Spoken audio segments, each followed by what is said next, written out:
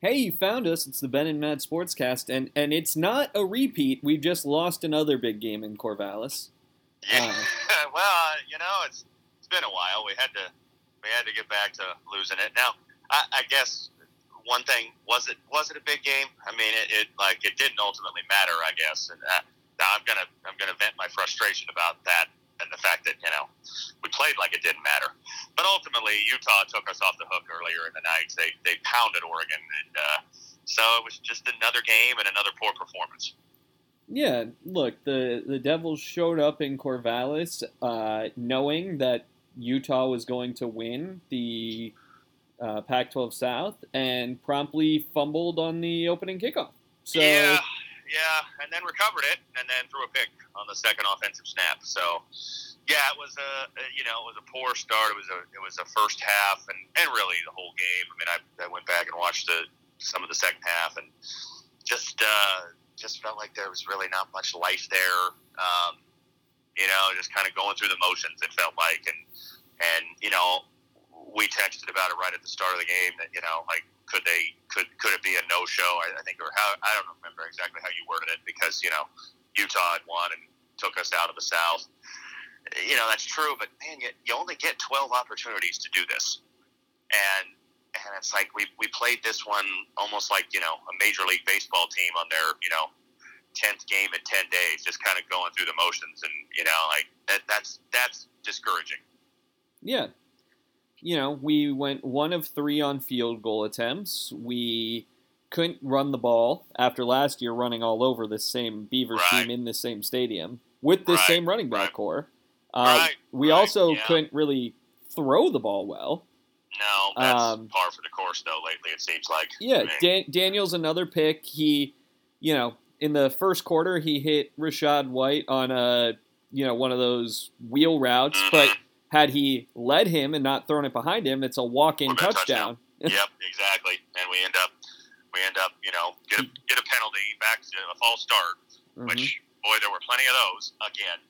Um, and then we missed a field goal, and yeah. I mean, had a chance to. I think that was 3-0 at that point, if I Yeah, remember. And we had a chance to take the lead, or at least tie the game, get some points on the board. Get nothing. The false starts, man, oh man, like for I a should go veteran back and do line it. who's played with this quarterback. And it's not even just the line. Yeah, Pearsall had one. White had one. I mean, it's everybody. And twice in the second half we had consecutive false starts. Like, you have one, and then the next one's a false start too. So you're giving away 10 yards. I mean, it's just like, and this wasn't the first time. That happened a lot at BYU. It happened a lot at Utah. And I want to go back and do the numbers. I haven't done it, but go through the play-by-plays and see how many false starts we had in those 3 losses. Because I bet it was 5 or more in all 3 games. I know it was more last night. yeah. I think it was 7 or 8 last night. The defense, even without Butler, played well enough to win. 24 points in a Pac-12 game is good enough to win. Agreed. Without Butler, without Fields, without Foreman, Davidson got hurt early. He came back. I mean, we were beat up on defense, and 24 points on the road is not bad against a team that's been pretty good offensively, especially at home. They put 42 on Utah at home. So yeah, really, like, not the best defensive performance. I mean, we get handed a gift there in the second half, and the punter drops the snap. We score a touchdown to get within 7, and then promptly come out, give up a 20-yard run, and then a fourth down conversion, 47-yard touchdown run that basically ends the game. So, like, when we had just a slice of momentum, the defense quickly let it evaporate. But you're right. Overall, not a bad performance. It feels like, and this is one of the things I thought, and I've thought it all year, there's been themes that have emerged. We play very fast games. Have you noticed that? Like, our games, they end in less than 3.5 hours almost every time, which is wonderful as a fan, but it means we're not getting very many possessions. And that was the case last night, too. It's like we end up getting like 9 possessions a game. Like, that's not enough when you don't have an explosive offense. Yeah. It's very weird. I don't know why it is. I mean, maybe it's because we're so run heavy, but, like, you used to ASU Pac-12 games, they take like 4 hours. Mm-hmm. And I swear, most of our games this year have ended in like 3:15, which again, for reporters, for fans, that's wonderful. But we just didn't have the ball much last night. It felt like. Yeah, and look, when we did, Jaden Daniels was bad. Jaden Daniels and Rashad White. They stacked the box. They did what they do, and right. Oh yeah, Rashad White couldn't get it going. But the passing game was no. I mean, the problem was Rashad White was also our leading receiver again. Right. Right. Yeah. I mean, so I went for a walk this morning around my neighborhood, and a lot of themes came to mind, and I probably am going to forget some of them as we're talking, but. One thing I was thinking about was the wide receiver group and Ricky Pearsall and how, that was a story a few weeks ago. Oh, Ricky Pearsall is emerging as the number one receiver. And I'm like, is that good? I mean, Ricky Pearsall's a nice player, but isn't that more of an indictment on the recruiting failures we've had? Because we had four-star receivers in a class 2 years ago. And boy, so far, I think you'd be generous to call that group a D if you were going to give them a letter grade. I mean, you're a generous grader. It's probably an F. Yeah. I mean, Johnny Wilson has disappeared. I don't even know. I'm not sure what's happened to him. Bunkley Shelton, who you and I have both kind of taken for granted, he's at least solid. Is he? I mean, he's kind of disappeared over the course of the year. I think he's regressed from year one to year two, at least in terms of his production. Maybe that's on the quarterback or the offense or what, but he's kind of disappeared. And, Elijah Badger, shows some flashes here and there. He had a 15-yard catch or something last night, I think, but there's nothing consistent. Chad Johnson Jr., he doesn't even see the field on offense. No. So, the fact that we needed Brian Thompson, the fact that Ricky Pearsall emerged in midseason as our number one receiver, the fact that Curtis Hodges, has been one of our lead targets, those are nice little fairy tale stories. Ricky Pearsall and Curtis Hodges, it's wonderful. But, we were supposed to have more depth that would have made those guys complementary pieces, not the featured pieces. Yeah. It's funny, you and I talked this week about how when our team's going to start stacking the box against us. They did. And they did. And it worked. Yeah. I mean, it was a matter of time. Other coaches watch film and break down things, and they've got to be looking at what we did against Washington and what we did against USC and thinking, hey, this team is, the only time they seem to have offensive success is when they just pound Rashad White over and over and over again. Well, let's try to take him away and see if they have a plan B, and we didn't. I read Howler's article this morning, and it kind of hit me. I hadn't thought of it until this morning, but we've only beaten one team with a winning record this year, and that will stay that way even if we win next week, obviously. Yeah. So we're looking at, and that's an if, because Herm is Mr. 7-5. Yeah, I know. Yeah. I mean, you're right, and no, I mean, we'll look ahead and we'll do our Arizona picks before we wrap this. But I think we win this week because our hallmark this year is we've beaten the bad teams and we've not beaten the good teams or the even above average teams for the most part. And I think we'll have some fire. It's the rivalry and all. I don't think we'll come out flat. I'd be disappointed if we did. But no, I'm not counting it as a sure thing. But even if so, and we'll have plenty of time to talk about this in December, I suppose. But 8-4 with one win over a winning team is really nothing to be too excited about. It's given a bad year. Where this team was supposed to be. Yeah. Where we were supposed to be, where we're headed. Look, if next year we're Michigan State, then I will be thrilled and say I was wrong. I misjudged our ability to use the transfer portal, but right, me too. Yeah, but I don't think we're gonna do that. That's tough. I mean, they're the model of okay, yeah, you can do it, but they're more of an exception than the rule. I mean, if you're having to replace that many guys and not get many high school players, and I mean, it's going to be more and more of a way to build your roster, but I don't know that you want to necessarily use it entirely build your roster, which is kind of what we're looking at for next year's class. So the thought that crossed my mind, and we don't have to answer it conclusively right now, but it crossed my mind this morning is, the old Leslie Knope, after her first year on city council, runs a campaign and says, "Are you better off?" Are we better off than we were 4 years ago? No. I know we don't have to the answer it now, but yes. I guess I'd say that. Well, here's my issue. The press conference. We had a press conference where we talked about this, and we were told this is unacceptable. Well, we're going to end the year unranked. We're going to end the year in the Sun Bowl again, probably. Yeah, or the Holiday Bowl or something. Yeah. I mean, a mid-tier bowl game. I mean, and I'm with you. That was one of the things I thought this morning was, the expectation level laid out by Ray Anderson 4 years ago, right about now, early December of 2017, was top 15 in the country and top 3 in the conference. He mentioned those things specifically, competing for conference titles and consistently, top 3, top 15. Well, we haven't achieved that in any of the years Herm's been here. No, we haven't been that far away from it. I mean, so here's what I was thinking this morning. Like, if the barometer of success was the Herm Edwards hire a huge embarrassing failure, to quote Tommy Boy, like many people thought it would be. No, it hasn't been.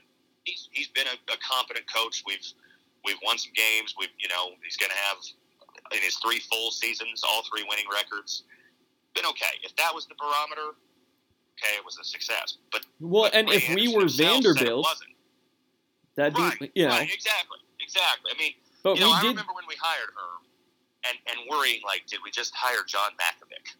Like, did we make a hire that's going to make us the laughing stock of college football? And that hasn't been the case. So I'm glad of that. But it was supposed to, that wasn't the goal. And you're right. We weren't starting from a point of Vanderbilt where, we hired Herm when we were coming off a 1-11 season. And it's like, well, okay, the goal was just get to respectability. We were already there. We were at respectability. We just wanted to be better. And he hasn't done that. No, he took a team that was slumping off its highs, and he maintained. Yeah. He didn't improve. Yeah. No. Right. I mean, they're right where, like, Rams last year, we were 7-5. And Herm's first 2 years, we were 7-5. And we're going to be 7-5 or 8-4 this year. And, like, now, I was thinking, if we beat Arizona, I believe that is our first 8+ win regular season since 2014, right? Yeah. Because Graham, we went, I think, 6-6, then 5-7, then 7-5. We haven't had 8. I don't count the bowl win as I just don't. Yeah. Because you never know. Like, because half the time teams aren't trying or players aren't there. I mean, we won the bowl game there against Florida State, but we didn't have our best players. They didn't have their best. Like, I don't count that as like, oh, you won 10 games. Well, imagine who's not going to play in our bowl game this year. Gosh, I mean, I would. So that's an interesting thought. You say that because there are several possibilities. But here's another thing. Going back to the press conference that you mentioned, and I thought of it this morning. Ray Anderson also mentioned we need to, be producing better NFL talent. We need to have more guys drafted. Outside of Rachaad White, is there anybody on this team that's a day 1 or 2 draft prospect? I think you'd be hard pressed to find a lot for that. Right. I mean, maybe there's a combine. Somebody goes to the combine and workouts, and they shoot up the board. Yeah. But or I was thinking, maybe one of the defensive backs gets into round 3. Yeah. Lucas, Jones, Fields, somebody. There's you never rule it because, again, weird things happen with the drafts. Like, between the end of the season and the draft, some guy all of a sudden is a workout wonder, and it's like, wow, this guy, maybe he can do it, I mean, Demarius Randall's a great example from our backyard. When we ended the season, I don't think either one of us saw him being a first rounder, and then he was. So things change, but I'm thinking, okay, now, correct me if I'm wrong. I know it sounds like Ronnie Cox, but I might be wrong. Since Herm got here, we had N'Keal Harry, who obviously was not a Herm recruit. That was Todd Graham. Brandon Brandon Ayuk. Who say that again? I'm sorry. What? No, I was just agreeing. Brandon Ayuk. Yeah, was Brandon Ayuk. He was committed before Herm got here, right? Yeah. Yeah. So because he was a JUCO guy. Yeah. So now again, development is part of it. I'm not saying it, but okay. So he's had 2 first-rounders. He didn't recruit either one. And Frank Darby got drafted. Frank Darby was a Todd Graham recruit. I mean, he was here before they got here. Now again, player development, although that brings up another thought that I'll get to, is part of it. But we were supposed to have. I mean, we've talked about it ad nauseum. Jade Daniels, Merlin Robertson. These guys were going to be, game changers on the college level and NFL, high draft prospects. Maybe not round 1, but certainly, legit NFL draft prospects. And I don't think either one of them. I mean, Robertson may get drafted day 3 because of his, measurables, physical tools and stuff. Yeah, I mean, he might, and maybe he'll overachieve. Maybe he'll get into an NFL system and he'll find something. Maybe he just, needs to be coached differently. I don't know. But, where are the – and maybe there's some young guys on the roster that will develop into that. But, you look at this roster and, do we have a lot more, NFL draft, top-level NFL draft prospects than we did under Todd Graham? No. I think the answer is also no, right? So it's like the progress that was supposed to be made hasn't been made.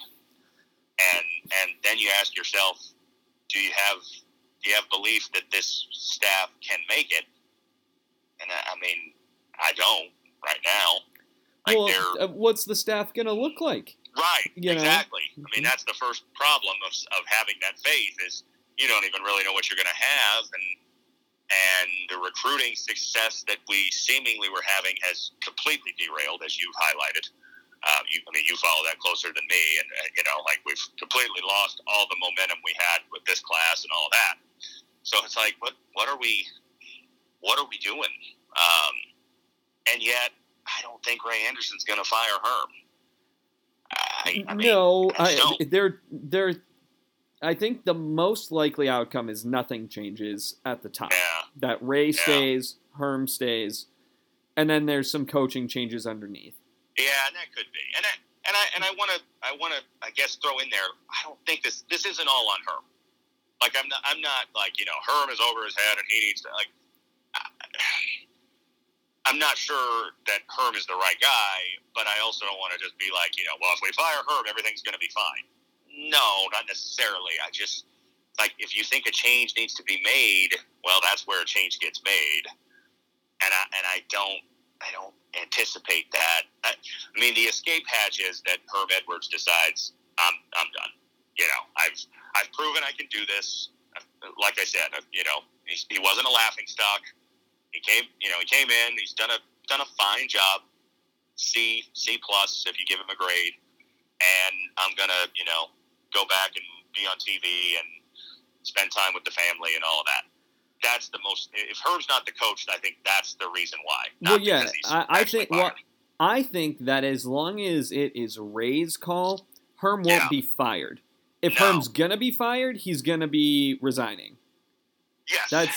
Because I don't think he'll fire him. I think he will give him the opportunity to resign. I think you're right. And I think taking that one step further, I don't think they're going to tell him, hey, you need to resign.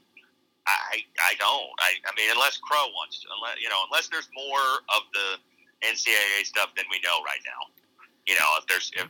We know it's not great, but if there's more provable stuff and more, the bomb's about to hit, basically, then Crow might say, okay, we're cleaning house. We just can't keep doing this. And I'll throw this out there, though. Do you think it's more or less likely that Herm is gone or Ray is gone by next academic year? Herm. Because here's the thing. I think that, too. Yeah. Because Ray Anderson has done all of the Steve Patterson type things. He raises money. But his hiring's been bad. But he's raised money. Yeah. He's built facilities. He's upgraded facilities. I just find it odd that you would let him have another hiring cycle for football. I agree. But, reading, you read it, I think, before I sent it to you. I sent you that Howler article this week about Ray Anderson. And we've discussed in the past how oftentimes you can read between the lines on Doug Howler. And he won't, and this isn't a criticism at all. He's not going to come right out and say, Ray Anderson's job is safe. But the subtle message in that article, the entire article, was Ray Anderson's job is safe. And I don't think from the experiences we've had reading Howler, he doesn't write that without knowing it.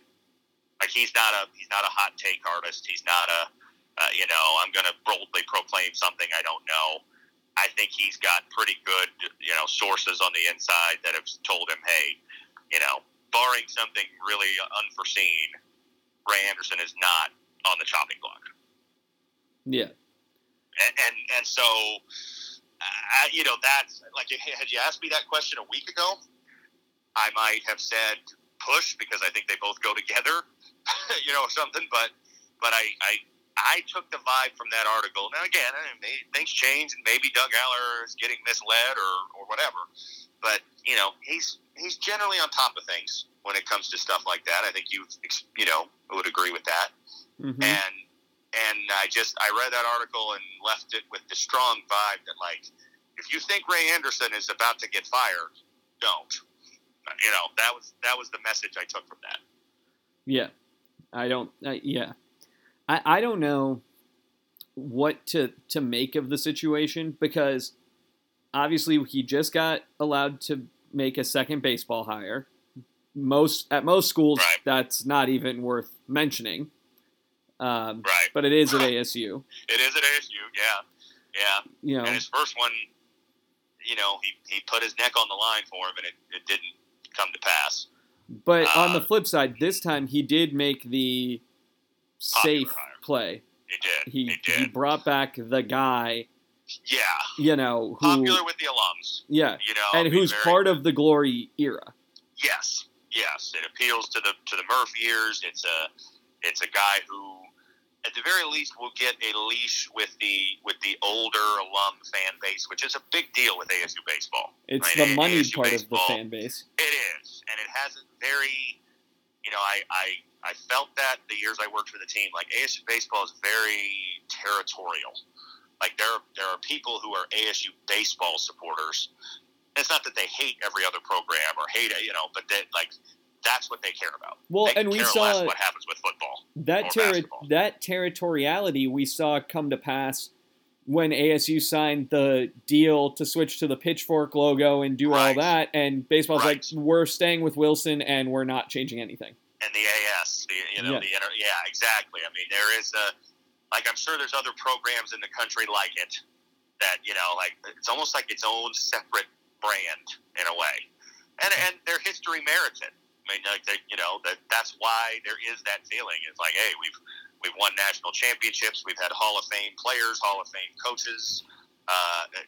We're not going to associate ourselves with a mostly underachieving football program and a very much underachieving basketball program. We're ASU baseball. And damn it, we deserve special treatment, or different treatment at least. And, I don't necessarily disagree. Yeah. But yeah, you're right. I mean, getting back to Ray, it's a more popular hire. Will it be more successful? I don't know. I mean, jury's out on that. He's got no coaching experience whatsoever. The only more popular hire he could have made was if Pedroia wanted the job. Correct. Yes. Because as much as me and some other, people I know would have loved to bring back Murph, a lot of people, really didn't like Murph when he was here. That older fan base, so I'm not sure that would have been as popular with the wide fan base. This is a very popular hire, and I don't know. I mean, I agree with you that and the article pointed those things out. Like he's overseeing the facility expansions and the new arena that's being built, which is taking shape, and And that Crow is not really one to push people aside quickly and move on, which is probably good in many ways. But like it did point out that he probably waited too long to move on from Lisa Love. So yeah, I don't think Ray Anderson goes anywhere unless, sort of like Herm, unless he wants to. Unless, he's got a next stop in mind, and if he sees that, the Herm hire is not going well and it's time to start, plotting the next step in his career, then maybe he's not here at the start of the next academic year, but not because he's been told to leave. Yeah, I think that is probably true. It seems that way, at least, yeah. Now, but go ahead. Go ahead. Well, no. I was just going to say, now, what happens with the coaching staff? Because you've got to think that at least the 3 guys who are on administrative leave just don't come back. Probably not. I mean, I know last week we discussed the possibility of, like, you just bring them back and say, but that's not their time. That's not the rule follower. But I agree. I don't expect that. And I mean, obviously the big one when you say the coaching staff, and I think we both know it, is Antonio Pierce. Yeah. Like he is in many ways the face of the program, even though Herm's the head coach. He's the name that lead recruiter, coordinator. Seems to be the ringleader of these young assistants, many of whom are on that administrative leave now. So I don't know. I mean, I'd be surprised if he was back for one reason or another. It could be because he's fired. It could be because he's butthurt about, being the subject of investigation, which we know he apparently is because he did his, social media scrubbing like a 17-year-old high school kid. And maybe he leaves on his own. But I'd be surprised if he's, still with ASU come next August. Mm-hmm. You agree? Yeah. Because the thing that's different, the only thing that's different is I don't know that a big-time Power 5 school is begging for him to show up. No, now agreed. He could. I think that it's entirely possible he could jump to the NFL or something. If he I was gonna say. I mean, we've heard he had opportunities there in the past, and he's still, he's well sourced. He's, he played for a couple different franchises. He worked at ESPN. He may not be a coordinator, but he'd go be a linebackers coach or a defensive assistant. I mean, NFL staffs don't have limits on size like college staffs do. You can have 25 assistant coaches if you want to pay them.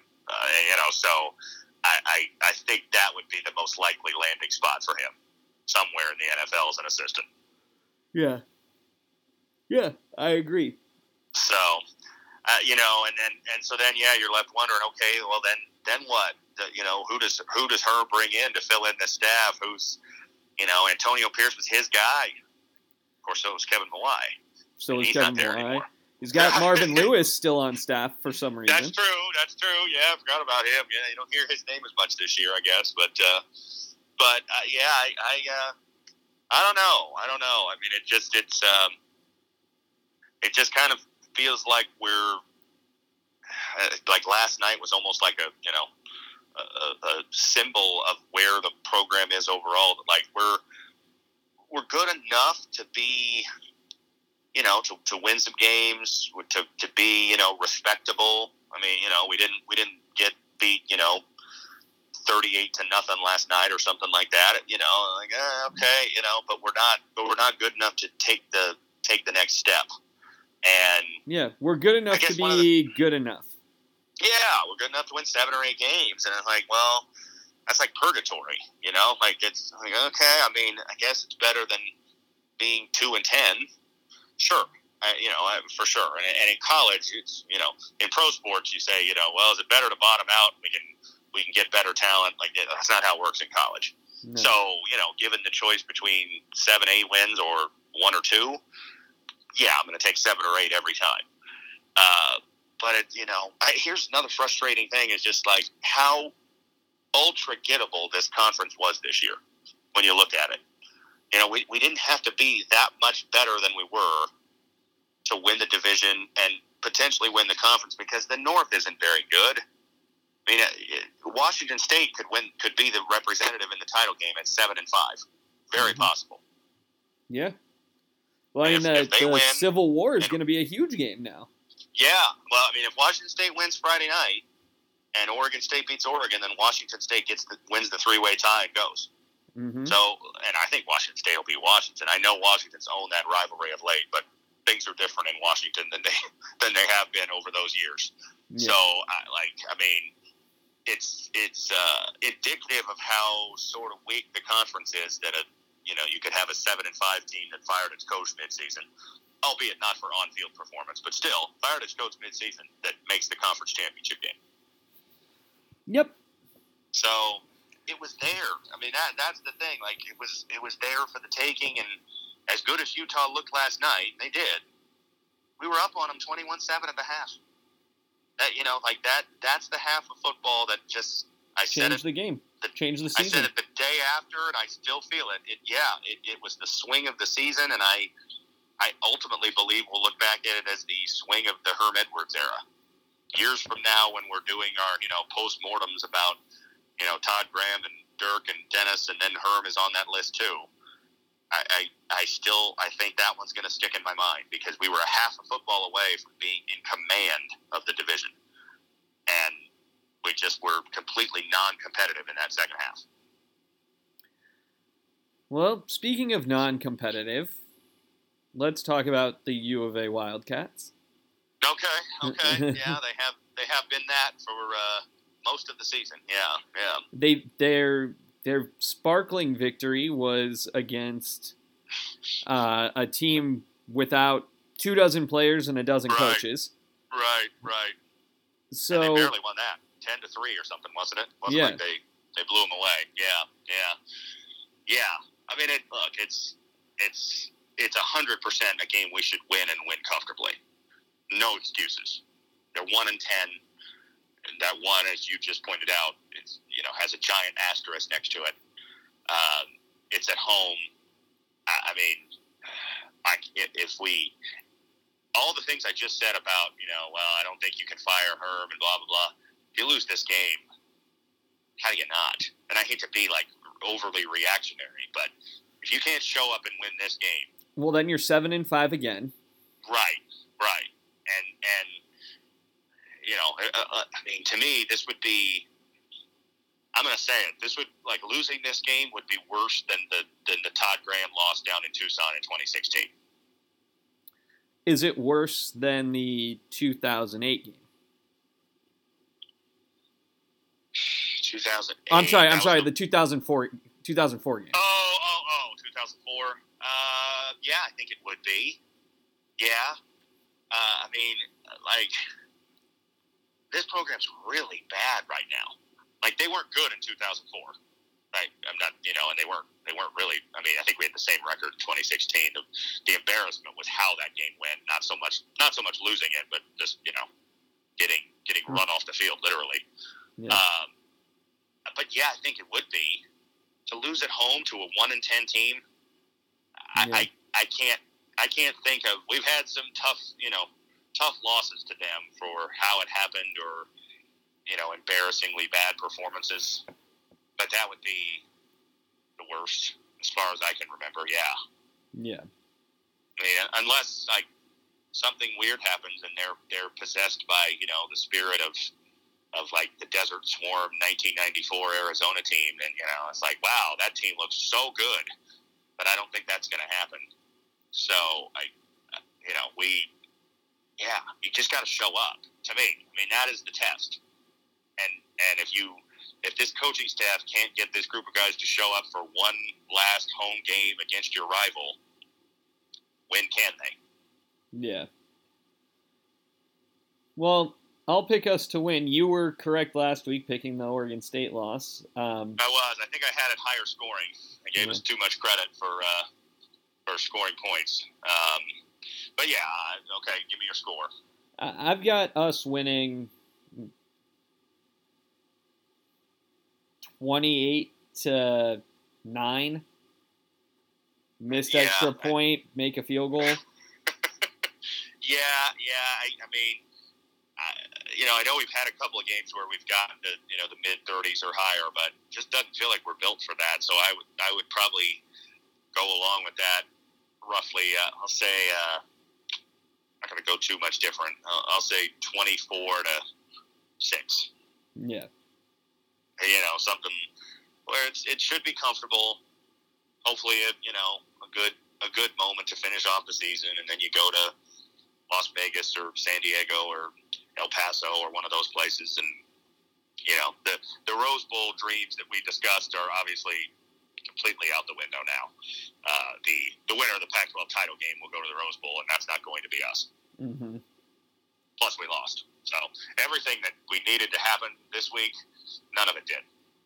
Yeah. But first and foremost, we had to win, and we didn't, so can't really complain. But yeah, we'll see. One more game. I mean, that's the thing, and that's what was kind of dispiriting last night was watching that team and just being like, feels like they're just going through the motions here, and like you don't get that many times to do this, and so that's the thing I'm telling myself. Like, yeah, it's not a huge game for us like I hoped. I hoped it would be, to seal up the division or whatever. It's not that, but we only get 2 more times to see this team play this season, this game, and whatever bowl game we end up in, and then it's going to be 8 months before we watch ASU football again. So I'm going to enjoy it for whatever happens. 8 months and likely projecting not a great year. Possibly, and lots of roster turnover. We may, to smooth transition, or maybe not so smooth. It may be a lot like watching the basketball team at the start of next year. Where you're like, boy, I don't know who many of these guys are, but I'll watch them and kind of get used to them, because that's how I felt watching the basketball team against San Diego State. Like, it's a lot of new names, and I'm like, okay, I've heard the name, but I don't really know what they look like. Oh yeah, that's basically how I feel. I still have to have the roster on my phone just to double check who's doing what. Yeah.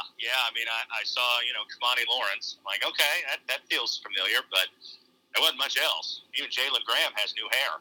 Dyed his hair blonde or something like that. It was a little weird. Of course, Marcus Bagley didn't play because it's a day that ends in a Y, and Marcus Bagley's hurt. We got we're 2-2, and we got only the defending national champions up next. So, yay. Look, it's statistically unlikely that Now, I'm asking. I don't know if you know. Is this is a tournament, right? That we're playing. We got another game down there against the winner or loser, whoever. Yeah. Who's the other game? I don't know. I have no idea. Let's look it up. I just remember Battle being for Atlantis. Yeah, I just remember being excited that we got Baylor guaranteed. Which is cool.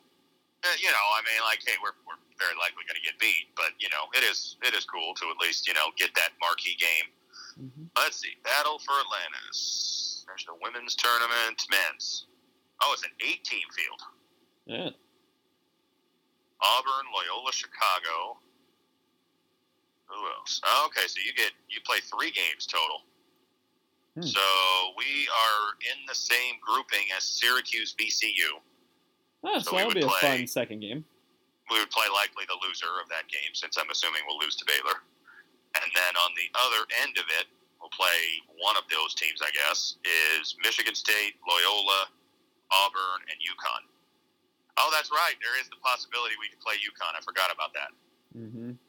There's the Hurley brothers matchup that's out there possibly on the third day. But and Loyola gives you Kimbrough against his old team.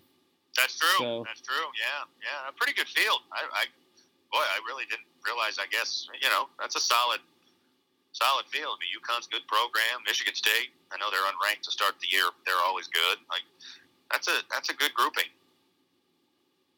Mm-hmm. So hopefully we won't come out of it 0-3, I guess. Yeah. So there's a chance we'll be 2-5.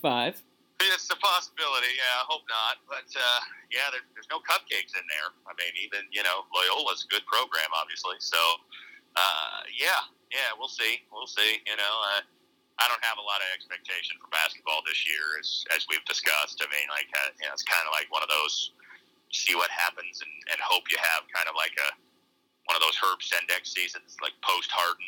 It's like, oh man, this team really got better and they overachieved, but I'm not going into this or the conference season expecting greatness.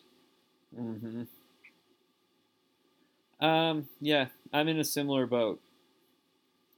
I this is one of those, Herb Sendek post Glasser situations where it's like, just see what happens. If it turns out we're good, great, and if we're not, that's okay. And that's kind of how it felt like it was going to be. Yeah. All right, real quick before we wrap up, 2 weeks left in the college season.